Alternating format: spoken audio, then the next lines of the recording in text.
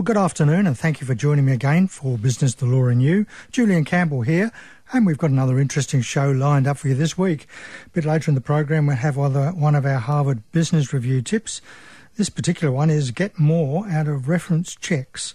We're also going to be having our chat with Christina. We're going to be looking at the future is faster than you think. But right now, we're going to have a chat with Adrian Corbould, who is a lawyer at Turnbull Hill Lawyers. Good afternoon, Adrian. Good afternoon, Julian.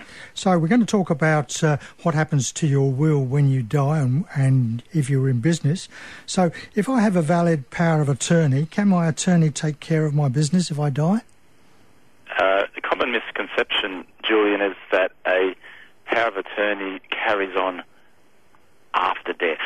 So power of attorney is a document that permits another person to conduct various specified legal affairs on the behalf of their principal, and that could be conducting business while someone's overseas. But that power ceases the minute the principal dies, and the power does not carry on beyond death. So if someone had that in place, believing that the power of attorney would continue after their death, they would be mistaken. So no, it would be of no benefit whatsoever. So if I run and own my own business and I don't have a will, can my family sort out who will run and own my business if I die? Well, if that was the case, everyone who doesn't have a valid will does have a will issued to them by the government, which is actually known as intestacy, which is what happens when someone dies without a will. That's what intestacy means. You don't have a will. And under the law, if you die without a will, your estate will pass to certain categories of people. Generally, it goes spouse, children, parents, and it goes down a series of blood-related persons. So if someone were in business and they had an intention that, say, their daughter, son, brother were to take on and continue that business, yet they didn't have a will that specifically spelled that out, what would happen is under intestacy, if they were survived by a spouse, their estate would pass to them. A spouse. Yeah, spouse. And in current situations, it's not unheard of for people to separate, yet not divorce. And if they didn't have a valid will, their business assets would pass to their surviving spouse, who they would likely have no intention to benefit from their estate or their business. So that's why it's very, very important to have a will, because otherwise you're going to have a gang of people fighting over who should take control, and that's going to take months to sort out, whereas if you had a good succession plan lined up that specifically spelled out who was your executor, I mean the person who takes control of your assets, and who benefits from those assets, as in you might have a business will that says, I leave this part of my business to this person and they get to operate it. But in the absence of that, it can be a real mess. What happens if, let's say, the children were working in the business? Would that make any difference or not?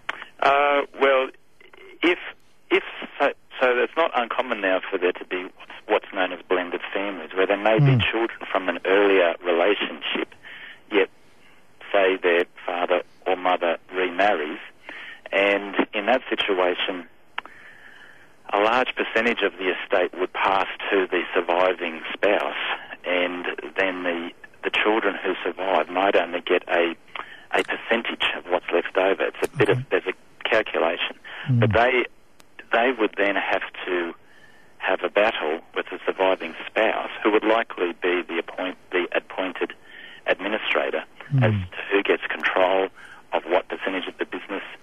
There can be interim court orders that you can seek to appoint someone to run the business, but again, that's a very expensive process.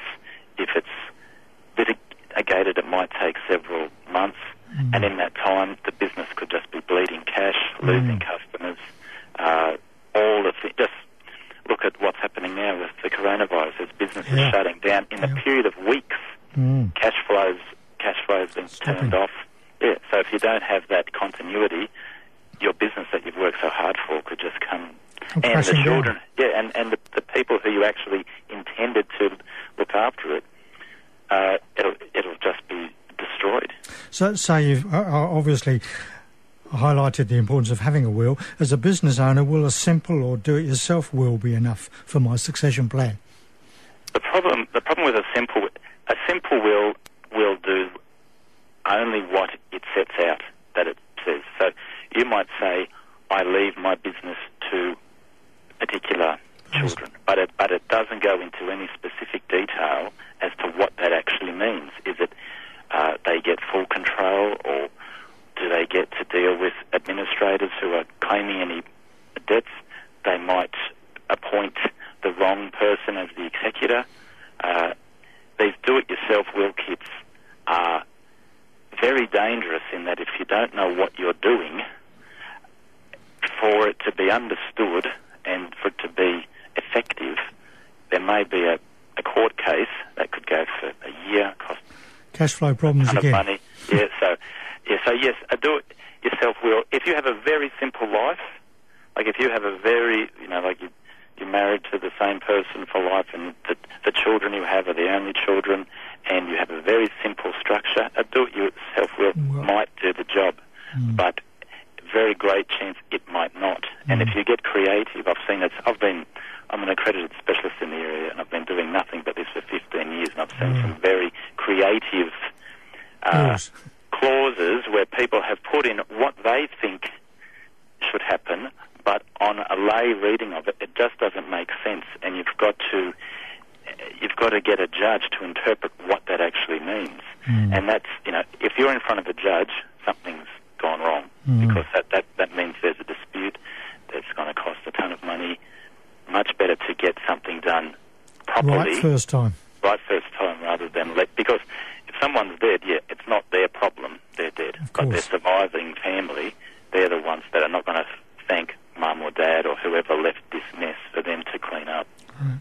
Well, thanks very much for your time, Adrian. We'll have a chat with you again another time. Thanks, Julian. Thank you. Bye-bye. Bye. Time to have our weekly chat with Christina. Good afternoon, Christina. Good afternoon, Julian. How are you? I'm very well, thank you. And you're dry? I hope you're dry. I'm dry at the moment. Yeah. The future is faster than you think. We're going to talk a bit about that today. Yes, I am. So The Future Faster Than You Think, it's a book by Peter Diamandis and Steve Kotler. And throughout the book, they discuss different aspects of life. And I thought what we might do today is have a bit of a conversation around retail and shopping, because it is changing at rapid rates. And, you don't often walk down a street without seeing another shop that's closed down, and then you hear about the amazing things that some other shops are doing and what is the difference.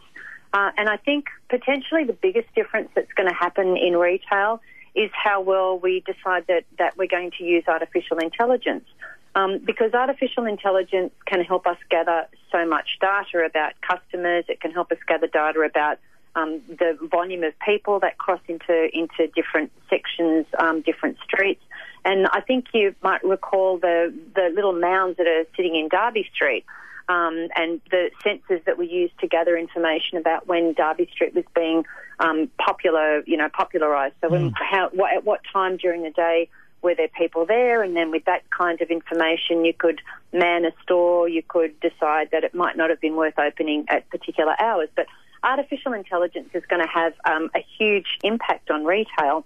And at one point of time, there's even a thought that it will make purchases for us. So, there's things like Amazon's Alexa, Google's Assistant, Apple's Siri, Alibaba's Tmall Genie, and they're all kind of vying for our AI-assisted commerce business. So that if I actually want a new dress for tomorrow, I'm going to say, hey, Siri, I really need a dress for tomorrow. Can you help me? And then with the use of augmented reality, virtual reality, Google Glass, whatever it is, that takes us into a shopping world without physically being there, with sensors that we may wear in our shoes that have mapped our body so it knows exactly what we need size-wise. We've combined that with 3D printing. The future could be something where I go, hey, I need an outfit. I get shown a fashion display through virtual reality. When I put my goggles on, I can invite my best friend in to give me some comments about what they think of the outfit that I'm wearing. The model that I'm looking at is perfect for my body because that's already plugged into my phone, and then the 3D printer prints it off and the drone kind of delivers it. So there's all these kind of different experiences that retail potentially could go into. We already know that there's some stores, Amazon opened one in the States, Amazon Go, where the cashiers were gone. And I think we spoke last week or a week before where we said, mentioned that there was a robot that was being the waiter in a restaurant, but behind that waiter or behind that robot was a person with a disability that was serving you. So all these things are possible.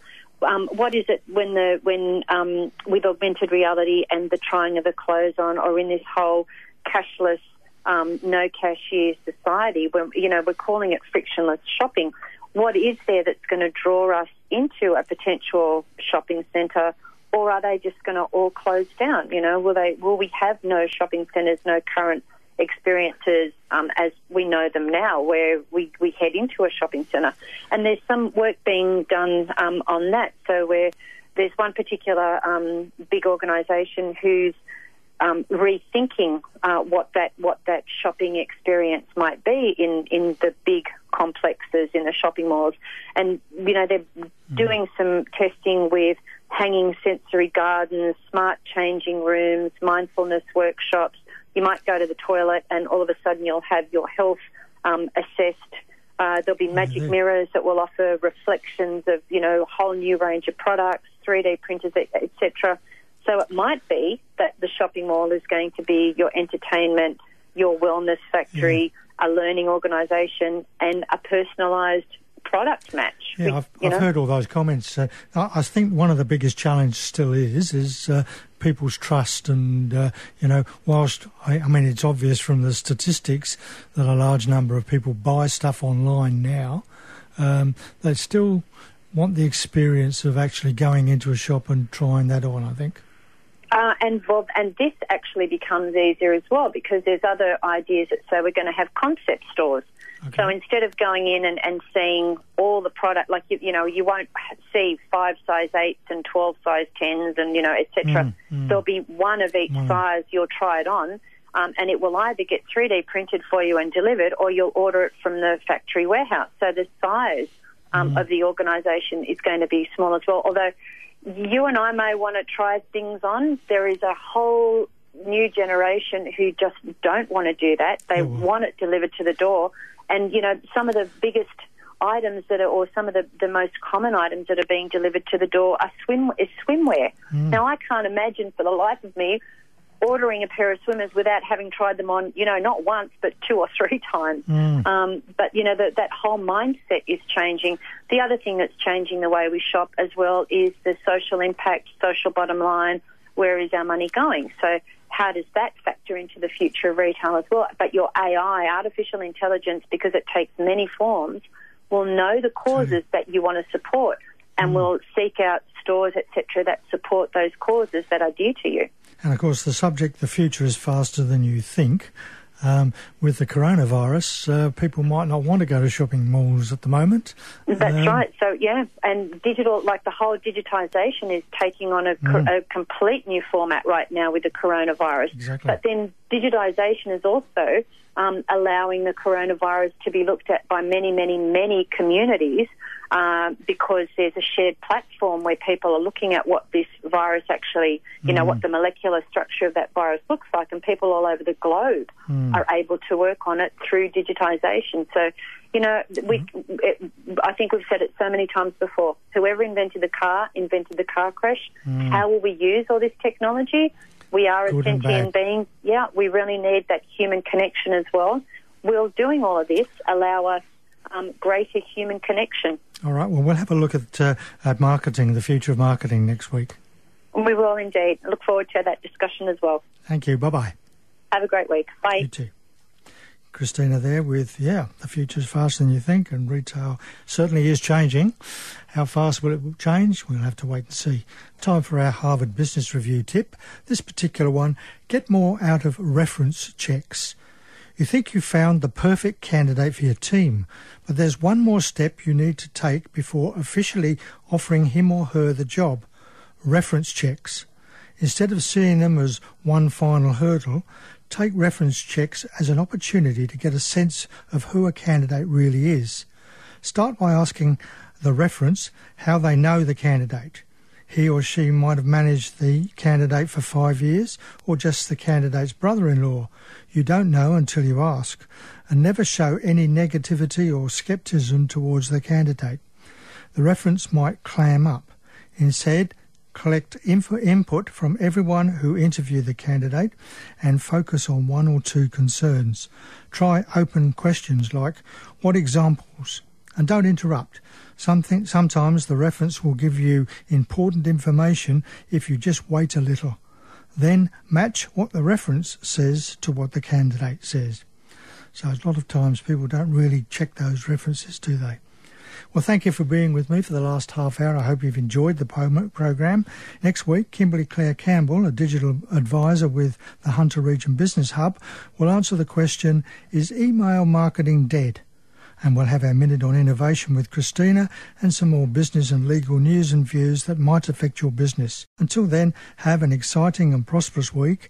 And as Johann Wolfgang von Goethe once said, knowing is not enough. We must apply. Wishing is not enough. We must do. Thanks for listening to this podcast from 2NURFM at the University of Newcastle.